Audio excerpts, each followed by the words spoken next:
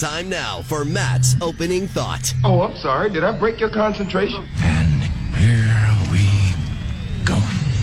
I mean, it's really nothing more than a self-absorbed monologue, a chance for Matt to rant about something and pretend he's a serious radio personality instead of a gas bag.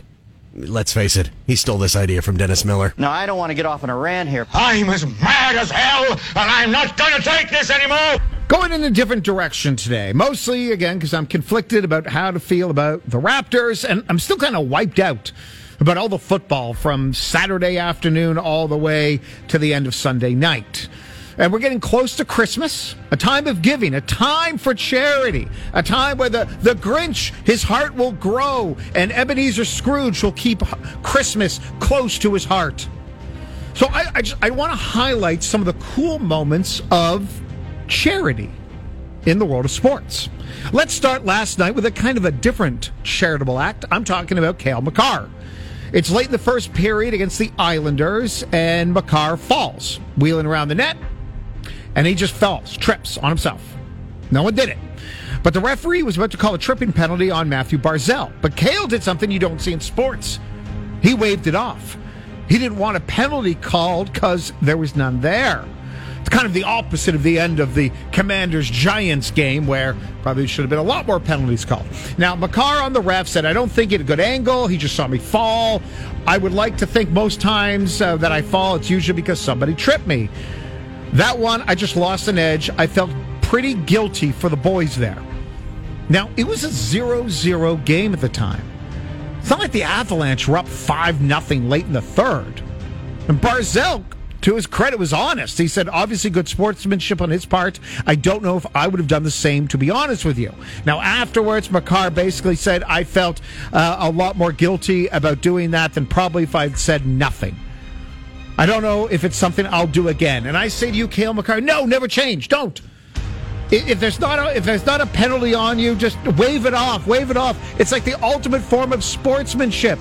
It's the exact opposite of diving and flopping. It's the opposite of James Harden and Joel Embiid. My God, once again, by the way, those two guys, holy Lord, are they just, like, especially Harden is so hard to watch. Man, Joel Embiid, just bitches, and bitches. Anyway. This is a positive. It's a positive opening thought here. Then on Saturday, before the start of the Bills-Dolphins game, wow, was this good.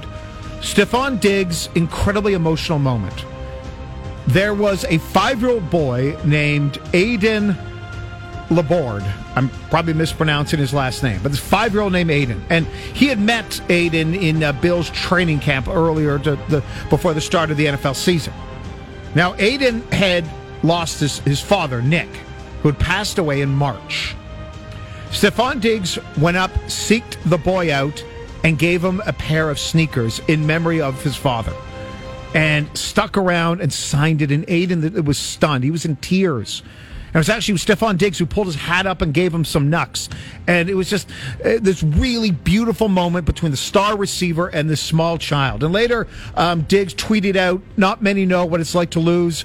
They daddy for real. I remember it felt like I lost everything. I had to make myself a man.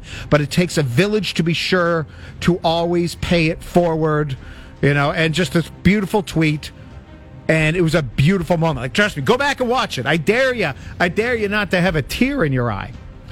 The Leafs, they couldn't go to the hospital for sick children the other day due to COVID challenges. So instead, they invited hundreds of patients and their families to come to practice, to hang out, to watch practice, meet the team, tour the facility, partake in some Christmas activities. And by the way, a reminder, the Maple Leafs and sick kids, their relationship dates back to the 1920s. You can find so many stories of players from every era going out of their way to help brighten the day of the kids. By the way, there's so many other quick shout-outs I could do. Serena Williams, supporter of the Big Brothers Big Sisters, won the Celebrity Role Model Award from the Avon Foundation for her work fighting breast cancer. UNICEF Goodwill Ambassador, traveled to Ghana with UNICEF to help lobby for better educational opportunities for children in third world countries. Pascal Siakam, you know, he's got the PS43 Foundation and is helping to support locally the Toronto Metro University's law program, helping students who might have a hard time making ends meet when so much of their time is spent doing internships, so they don't have time to get jobs. They don't have the money to do it. Dikembe Mutombo, he's been a part of every major charity, Make-A-Wish, UNICEF, Right to Play Foundation, Special Olympics Global Ambassador, helps build hospitals in the Congo. Speaking of Make-A-Wish, did you know John Cena, that recently the Guinness Book of World Records announced that Cena broke the record for most Make-A-Wish Foundation wishes granted with 650. By the way, I've missed so many other examples.